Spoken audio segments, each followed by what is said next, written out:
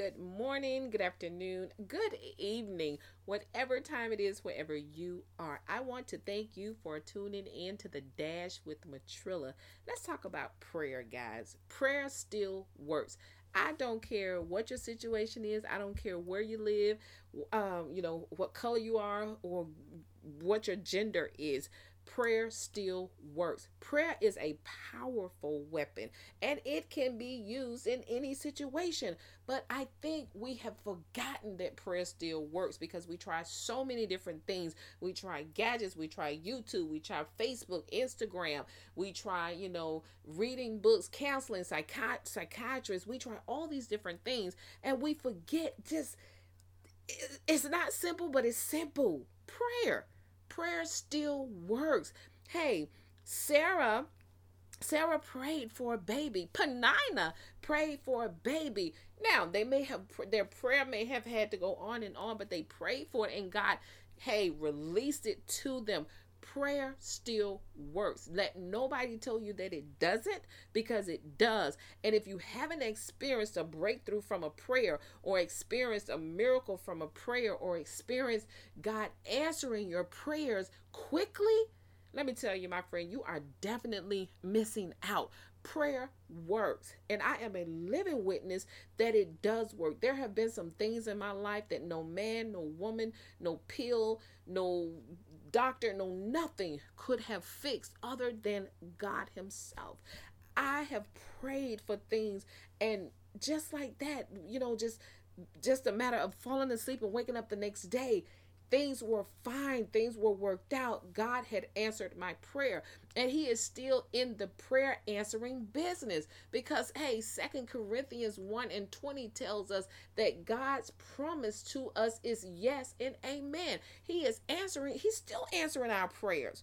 Yes, we read the word and we see where the people of the Bible have prayed and God delivered them, and He, gave food and, all those different things. Even Paul and Silas, they prayed in the jail and God shook the jail and knocked the doors off the hinges.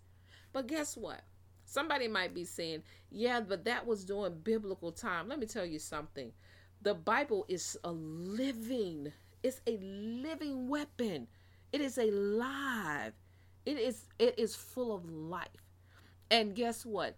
God did not stop answering prayers in the biblical time. He is still answering prayers to this day.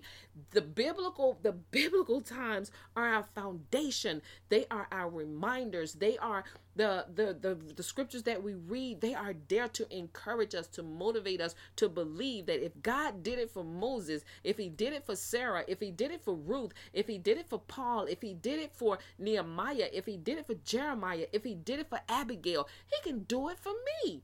And He can. God can do all things, but you got to believe it. And guess what? Sometimes God answers our prayers and we don't even believe it ourselves. We just throwing the prayer out there and just saying, I'm just going to see what's going to happen. And guess what? God answers that prayer and you don't even give Him credit for it. Think about that.